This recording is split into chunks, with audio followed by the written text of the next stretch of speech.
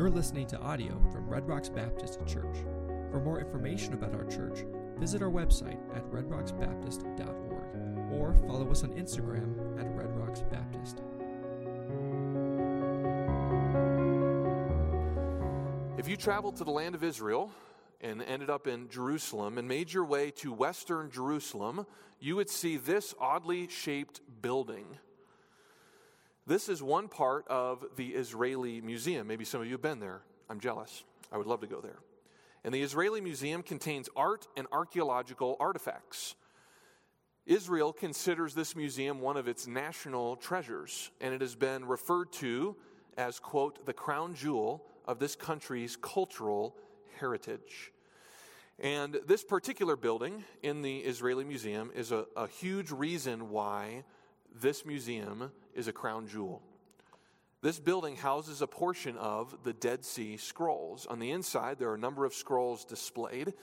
I won't tell you the full story at this time. We'll have to save that for another occasion. But in 1947, a Bedouin shepherd boy was wandering, trying to find sheep in the wilderness area, threw a rock up into a cave to see if any sheep would be in there. And instead of hearing blah, he heard crash. And it was pottery breaking. He went up in there and found several scrolls, and that launched an investigation. And over time, around 15,000 fragments of scrolls were discovered, of manuscripts were discovered, dating back to between 200 BC and 100 AD. It's the time of Jesus, 2,000 years ago. And the building, as you can see on the inside here, the building on the outside, the exterior of the building, the outside, was designed to look like the clay pots the scrolls were found in. Pretty incredible. Well, the Israeli Museum, we could say, is the crown jewel of Israeli culture, and the crown jewel of this museum is the Dead Sea Scrolls. Colossians chapter 1, verses 15 through 20 houses a greater treasure. These verses proclaim to us that Jesus is the crown jewel of the universe. His value is priceless, his brilliance is radiant, and his glory is incomparable. And last week we looked at verses 15 through 17, the first half of this text, and these verses list three truths that prove that Jesus is the crown jewel of all creation. Jesus, first, is truly God in verse 15, for he is the image of the invisible God, the firstborn of all creation. He displays the invisible God. He occupies the position of priority over all things. The word firstborn, we noted, doesn't mean born first in this context. It means the one who has the rights and privileges of firstborn. Jesus then is superior to everything. And his position as God demands that we worship him with devotion, with reverence, with awe, as we seek to be imitated, or as we seek to imitate him and be conformed to him. Second, in verse 16, we see that Jesus is the creator of everyone and everything. Everything that you see around you, all the things you can't see, if you look up and look around, everything was created by God, by Jesus in particular. He is superior, and he made it all. And this is wonderful news because it gives us purpose in life. We don't have to wonder what our lives are supposed to be used for or spent living for. We simply seek to bring Jesus glory. We live for Jesus' advantage. And then third, Jesus continues to uphold the creation as its sustainer. There was an old teaching that was popular around the founding of the American Revolution called deism. It was the belief that Jesus created the worlds and then walked away from it. And everything that happens is just taking place. Well, this verse shows us that not only did Jesus create the worlds, he continues to sustain it. He continues to be active. He is sovereign over it. And because he holds everything, you can depend on him for every need you have. He will never fail you. Jesus is a priceless treasure, a jewel without peer or rival. And a few moments ago, I talked about the Dead Sea Scrolls, and those scrolls are just a small illustration of the great value of a treasure. Now, I've had the privilege of seeing these Dead Sea Scrolls on 2 occasions, and we all have to get really honest at this moment because we all have a layer of geek in us, okay? Whether you want to admit it or not, you have it, okay? You find the right topic, you go a little geeky on it. And this one hits my geek quotient, and it explodes, okay? The first time that I saw them, Kate, we weren't married yet, we were dating. We saw them together. She took me there I was visiting Cincinnati, Ohio, and I was so giddy about it that I probably annoyed her. I don't think you told me to shut up, but I know you thought it. Because I just kept going on and on and on about it because it was so cool. I mean, I was like, to see these 2,000-year-old manuscripts, and I could go into my geekdom here, it was just exhilarating. That's my point. It was exhilarating to me. And you want to know who was ready to leave first? It was not me. I'll give you a little secret. And while she enjoyed the exhibit, I was blown away by it. Why? Well, I knew more about the scrolls, and I have a far greater interest in ancient Hebrew writings. It mattered more to me. The priceless treasures that we saw evoked a stronger response from me because they meant more to me. The more we know Jesus and see him for the treasure that he is, the deeper and stronger our response to him will be. Look at Jesus, and what do you see? You see the image of the invisible God. You see the creator of everything and everyone. You see the sustainer of the entire universe who upholds your life with a single heartbeat at a time, one heartbeat at a time. He is the greatest being in all the universe. He is, we could say, as we said last week, he's the crown jewel of the entire world, the entire universe. And here's the wonderful truth about Jesus. The more you know him, the deeper you study him, the longer you gaze at him, the more precious he becomes. Treasuring Jesus is a lifelong delight where you see the facets of his brilliance, and in response, your heart grows more and more in love with him. That's what happens when you make Jesus the crown jewel of your life. And if Jesus is the crown jewel of your life, he will be preeminent. That's the word that the text uses in verse 18. He will be preeminent in your life. You will consider him to be of highest importance. You will surrender to him the greatest authority in your life. He is the one that your life is consumed with. So here's where it gets personal. Is Jesus the crown jewel of your life? It's really easy to say that. Oh yeah, sure, he's preeminent. But practically speaking, as you look at your life and your decisions and your thought patterns and your habits, is Jesus truly the crown jewel? Christians who only think about Jesus on Sundays don't view him as the crown jewel of their life. Those who see no need to develop their relationship with Jesus, they're content with the depth that they have right now. They haven't made him their crown jewel. People who prize this world's goods and love the things of this life don't treasure Jesus. They don't. And I hope that doesn't describe you. Because the sad truth is this: anything other than Jesus as the crown jewel of your life is like sterling silver or a cheap imitation stone.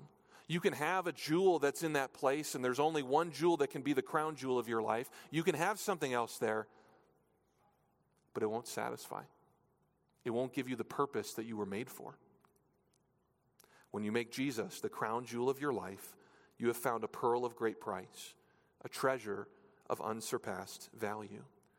And as we study verses 18 through 20 today, we will see two truths about how Jesus is the crown jewel of the church.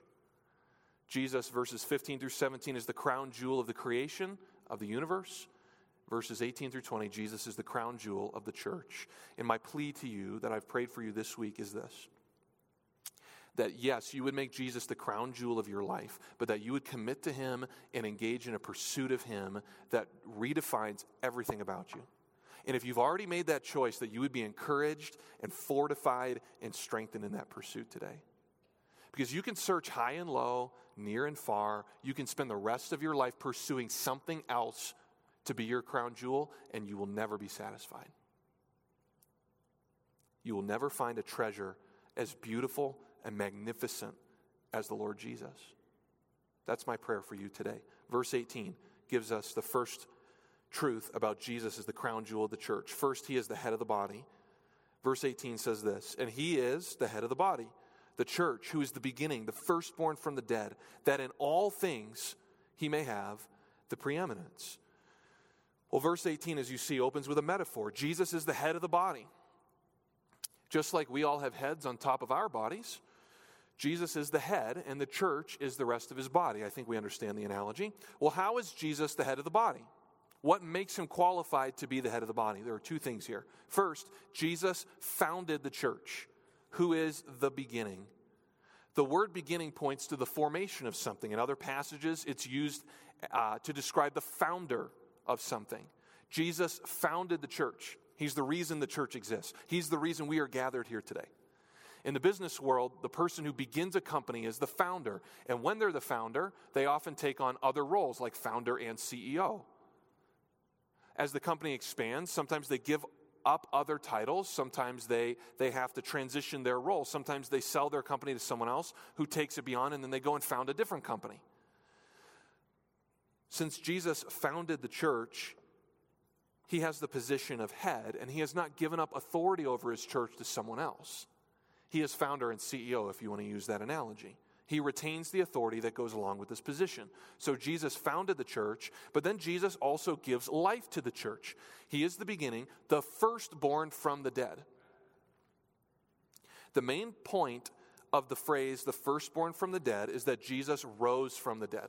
This is a key tenet, a key belief of Christian doctrine. 1 Corinthians 15 is a whole chapter of the Bible devoted to showing the importance of the resurrection of the dead. In fact, Paul goes on in that passage and talks about how if Jesus didn't rise from the dead, our faith is in vain. We are of all people most miserable, most to be pitied, because we're believing a lie. We're believing a hoax. But the good news is that Jesus did rise from the dead. He is alive. And if he is a living head, that means that his body is alive also. Now let's go a level deeper on this phrase, the firstborn from the dead, because it's really interesting.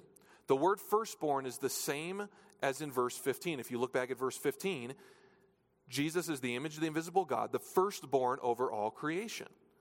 And here, just like in verse 15, it doesn't mean the first one in time. Jesus wasn't the first one to rise from the dead. There were other people that rose from the dead.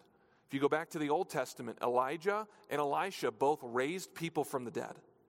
Jesus, in his own ministry, raised at least 3 different people from the dead. So if Jesus isn't the first person in time to rise, what does it mean? Well, there are 2 answers to this question. First, Jesus is the first one in a new category of resurrection. And then second, Jesus is the preeminent one among all those who rise from the dead. Let's take those slowly. Jesus is the first one in a new category of resurrection. If you look at what the Bible says about resurrection, being raised from the dead, the Bible tells us that there are 2 resurrections. 2 resurrections. The resurrection unto life and the resurrection unto, can you guess it? To death. Believers rise as part of the first resurrection. They go to heaven.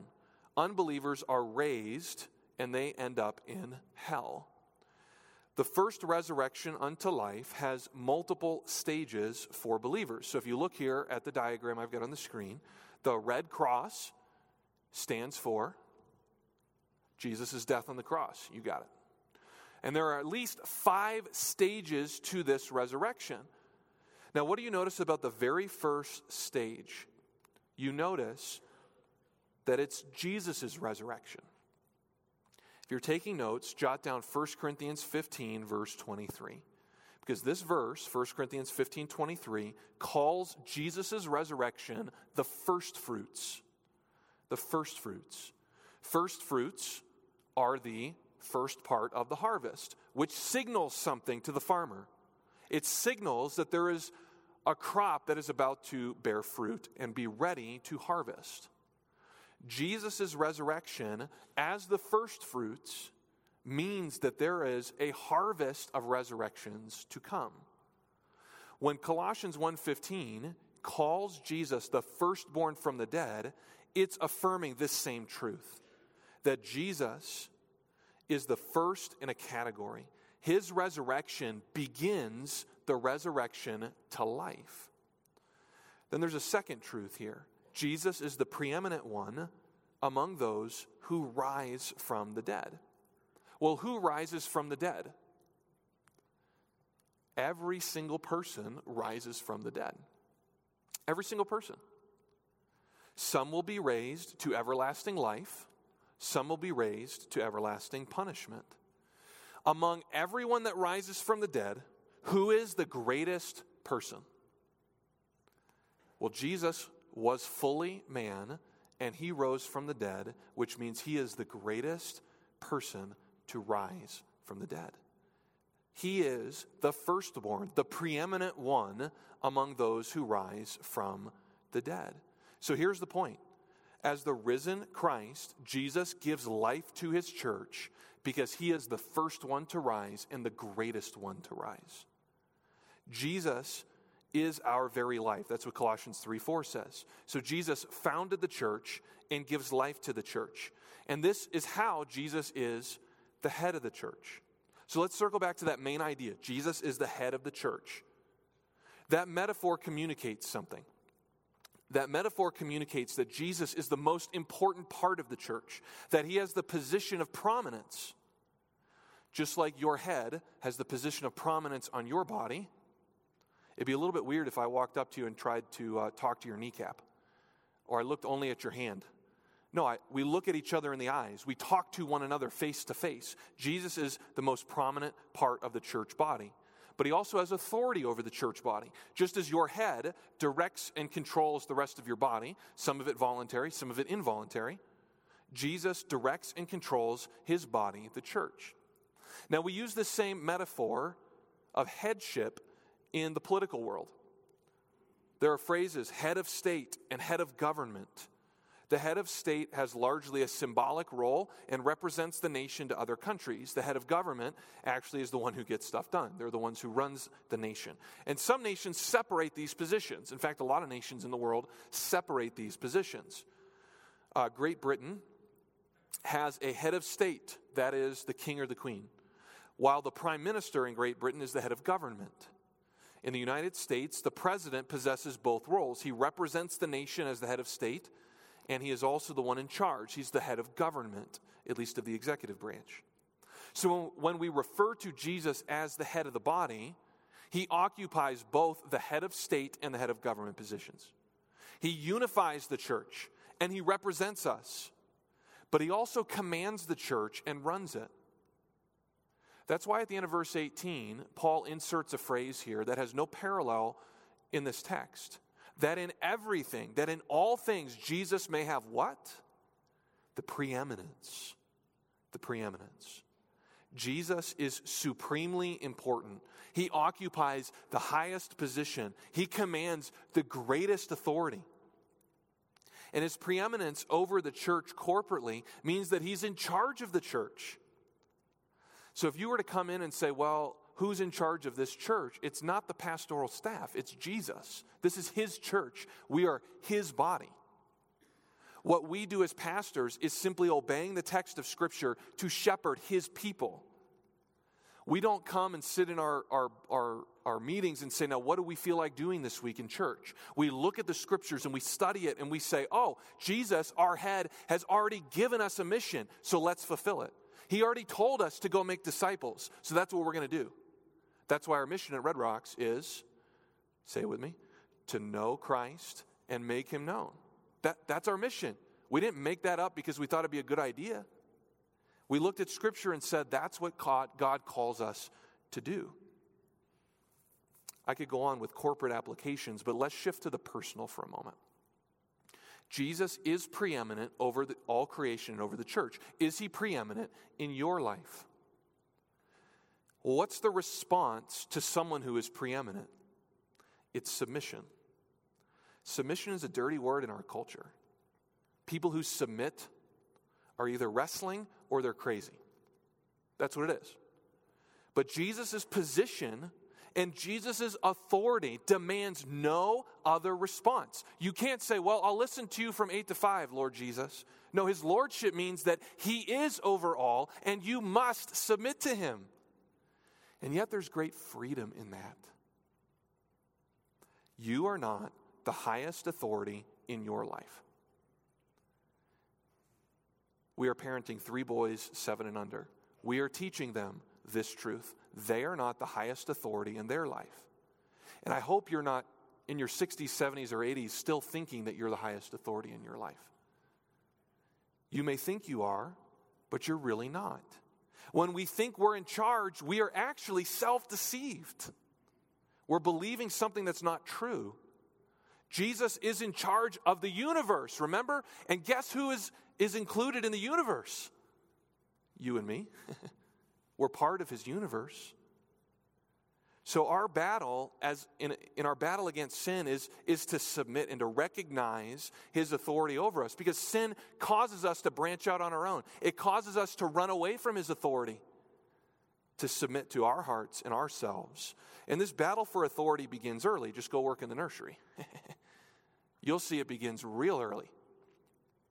Small children believe they're in charge, not mom or dad. Why do many teenagers have conflict with their parents? Because they want to be out from under their parents' authority. And sadly, many adults have never settled this issue, and so they're still fighting God's authority in their life. Christian maturity doesn't come unless you surrender your authority to Jesus. And it's not like this automatically happens, like you hit 18 and okay, great, all my authority issues are solved. This is a choice to surrender your authority to Christ. You can tell who has surrendered authority to Jesus because they will set aside their preferences for scriptural principles.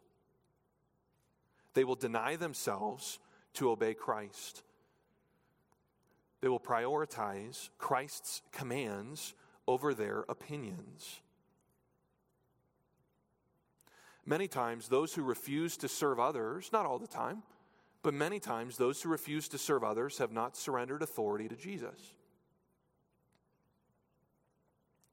They can't lower themselves to serve others because they haven't lowered themselves under Jesus' authority. And I'm not thinking of anyone in particular, okay? I'm not upset with anyone. This isn't an axe that I'm grinding. I'm just telling you what the truth is. That if you come to church week after week and you sit in a pew and you receive ministry from the pastoral staff and you receive ministry from the choir and you receive ministry from your fellow members and you do nothing to lift your finger to help, you probably have an authority problem. Our church will not grow with unsurrendered members. You say, that's a strong opinion. Well, unsurrendered members means that we have elbows and knees and hips and lungs that are trying to act independently of the whole body. If your lung or your heart goes haywire, your whole body gets messed up. A unified body is one that is corporately submitted to Jesus. So why do people struggle to surrender their authority? We could probably have a whole sermon on this question. Two things that I want to put in front of you here. Why do people struggle to surrender their authority? Well, pride, definitely. Pride. Pride says, I'm in charge of me. No one else can tell me what to do. I told my aunt when I was 4 or 5, you're not the boss of me. And she still brings that up, 30 years later. But deep down inside of us, we all have that you're not the boss of me feeling. We all have it. So we have a choice. Colossians 3, that we'll get to in a few weeks, a few months, says that we are to mortify or put to death that feeling, that enmity in us, and surrender ourselves to the Lord Jesus. Pride says, why would I give up my authority? Fear also prevents people from surrendering authority in your life, in their life. Maybe you've thought this, if I give up control to Jesus, he's going to send me to Africa. He's going to do something that just makes me go and give up everything to follow him. Wait a minute. Isn't that what he called us to do in the Gospels? Is it the worst thing in the world to be 100% in the will of God and serving him with joy and peace? Sometimes we act like that's a bad thing. The reality is, most people God is not going to send to the mission field. And if he does send you to the mission field, it's not punishment. It's a privilege. And if you surrender to Jesus now, what's going to happen? He may make you to step outside your comfort zone. You may have to do something that you're afraid of doing. You may have to give up a little bit of the control of your life to someone else.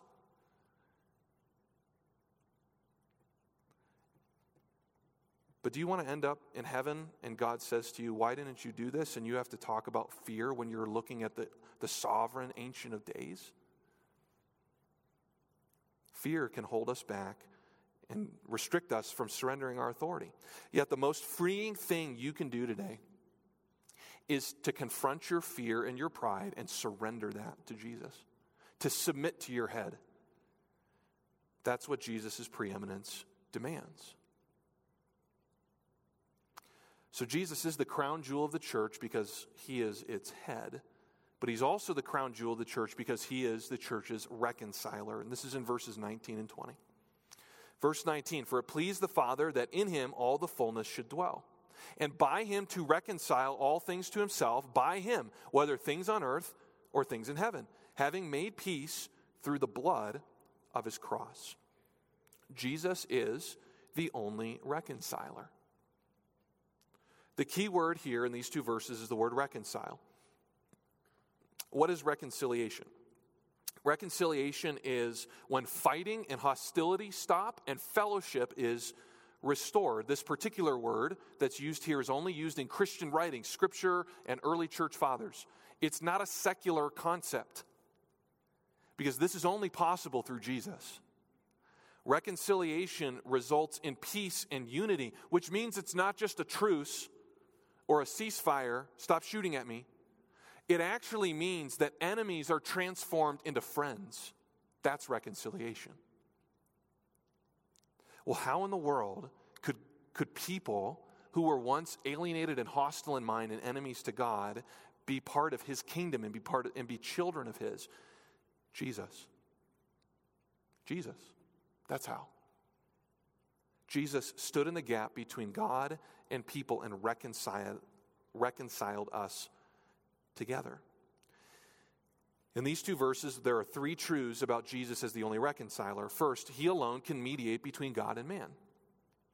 Now, verse 19 is a very difficult verse to translate because the subject is left unstated. The grammar is just really weird. And so if you have a different translation than the New King James, you probably notice that it reads a little bit different.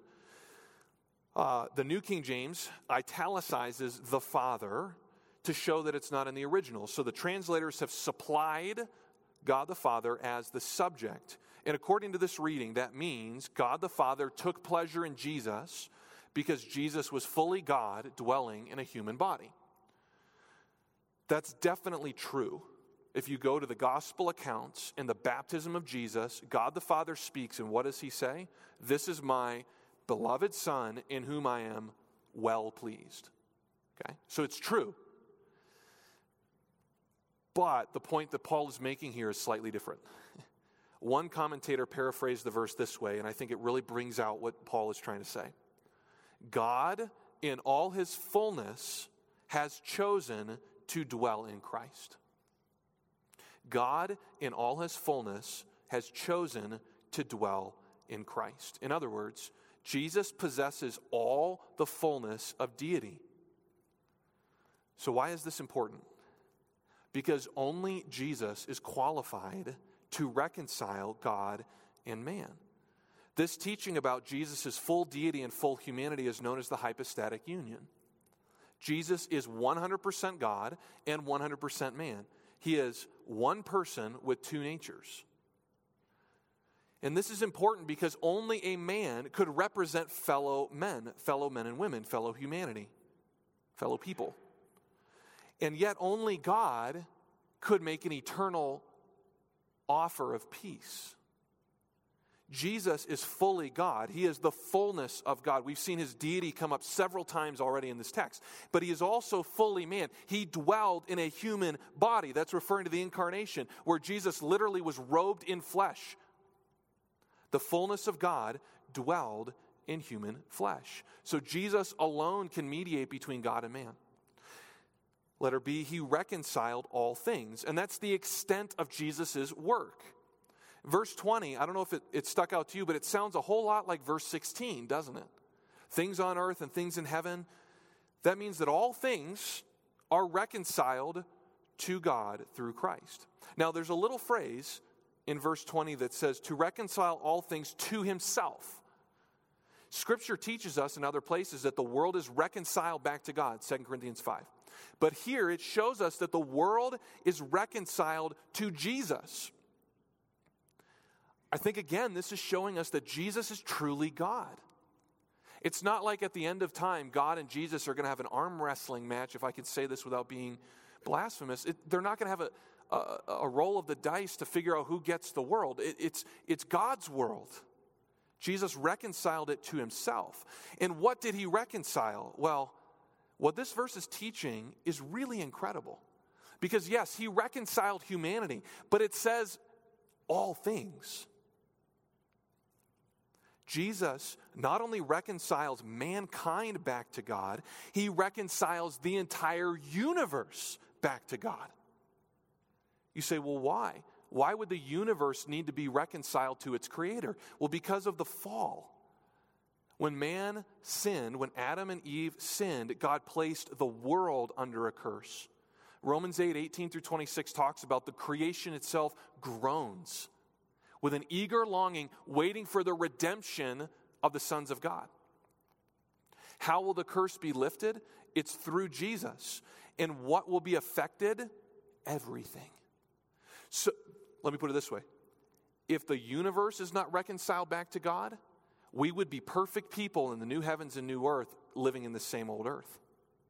It wouldn't really be the new heavens and new earth. But because of Jesus, all things are made new. And his promise in Revelation 21 rings out for all eternity. I am making all things new. Anything estranged from God and under the curse is reconciled to God through Jesus. Well, how did he accomplish this reconciliation? The end of the verse says this: he made peace through the blood of his cross. Reconciliation can only take place when peace is made. And I mentioned a moment ago, but this peace is not just a ceasefire where opposing armies stop shooting at each other for a period of time. Peace can only happen when hostility stops. That's why there will never be peace in the Middle East. Because the hostility will never go away until Jesus comes back. The Middle East may have ceasefires and even treaties, which is good, but as long as hostility remains, lasting peace is impossible. Not so with God and mankind. There is peace between us because Jesus has made peace through the blood of his cross. On the cross, the God-man bled and died. And the shedding of his blood means that sins are atoned for. Without the shedding of blood, there is no remission, no forgiveness of sins, Hebrews 9. In other words, Jesus negotiated the terms of peace for you by shedding his precious blood. He paid the price to bring humanity back to God. And this is remarkable for many reasons, but think about this. When two nations are fighting against one another, which side sues for peace? It's the losing side. The losing side says to the side that's winning, let's make peace before we lose everything and we have to unconditionally surrender. Well, who is the one who initiates the peace process between God and man? It's the winning side. God comes and says, I love the world so much that I'm going to send Jesus to die for it. John 3:16. God sent Jesus to hostile territory to bring rebels back to God. And he made peace for you and I by absorbing our punishment, our just deserved punishment for sin. And the result is that peace is won. So now we have a choice. You can either accept Jesus' terms for peace, or you can continue to fight a losing battle against God. That's your choice. And so I appeal to you. There are many people here I don't know. I don't know your heart. Even if I do know you, I still don't know your heart. And what your response must be is very simple. Accept Jesus' terms of peace. Every human who desires to be reconciled to God must come through Jesus. There is no other way to be at peace with God. Church attendance can't help you. Good works can't help you. Only Jesus can reconcile you. Most people stumble over this because they believe something. They believe that God is favorable toward them just the way they are. Oh yeah, God's not a bad guy. He's He's going to be kind to me. At the end of time, he'll figure it out. We'll make it up. That's the total wrong way to think about this, because the Bible paints a completely different picture. As the next 3 verses show, you and I as people are enemies to God, hostile to Him, rebelling against His rule. That means that we are alienated from Him. There's no way we can get back to Him. You can't waltz into God's presence and assume that He'll just accept you. Oh, hey there. That would be like us as Americans waltzing into North Korea and expecting to be treated well. It's not going to happen. So why do we think the same thing about God? For you to be accepted into God's presence, you need someone to go to God and negotiate terms for your peaceful surrender so that you can be received into God's kingdom and accepted as His subject. And that's exactly what Jesus did. You must lay down your weapons of hostility and come to God through Jesus. You must receive Jesus as Savior. And if you've already received Christ and been reconciled to God, the response is one of rejoicing. Tell me the old story. Rehearse these gospel truths over and over again to exalt Jesus in our minds, because our thoughts about Jesus must be worthy of Him. We demean Him when we don't think of Him as preeminent like He is. Our fallen minds pull Jesus down to our level, and in our minds, His majesty is tarnished. We think less of Him than Scripture teaches. Seeing Him glorious and high and lifted up on the cross humbles us and reminds us to keep His rightful place of preeminence clear in our minds. Because there's one Lord of the universe. There is one Lord of your life, and it's Jesus. And that's exactly what the Lord's table does. It reminds us. The Lord's table that we're about to celebrate here confronts us with the gospel. It confronts us with the good news that Jesus' death made peace. And if you've not accepted Him, then you have no reason to celebrate. But you can be saved. Today is the day of salvation. If you have received Jesus, we stand firm in the gospel declaration of Romans 5:1. Therefore, having been justified by faith, we have peace with God. How? Through our Lord Jesus Christ. Who else could have made peace? Who else could have represented humanity? Who else could have unified everything in creation? Who but Jesus, the image of the invisible God, the firstborn of all creation, the creator and the sustainer of everything, the head of the body, the beginning, the firstborn from the dead, that in everything He might have the preeminence. Does He have the preeminence in your life? Let's bow in prayer together. Father in heaven, it's good for us to see Christ exalted because it confronts us with our lowliness and our need. And what a merciful God He is, you are, to send Jesus to die for us.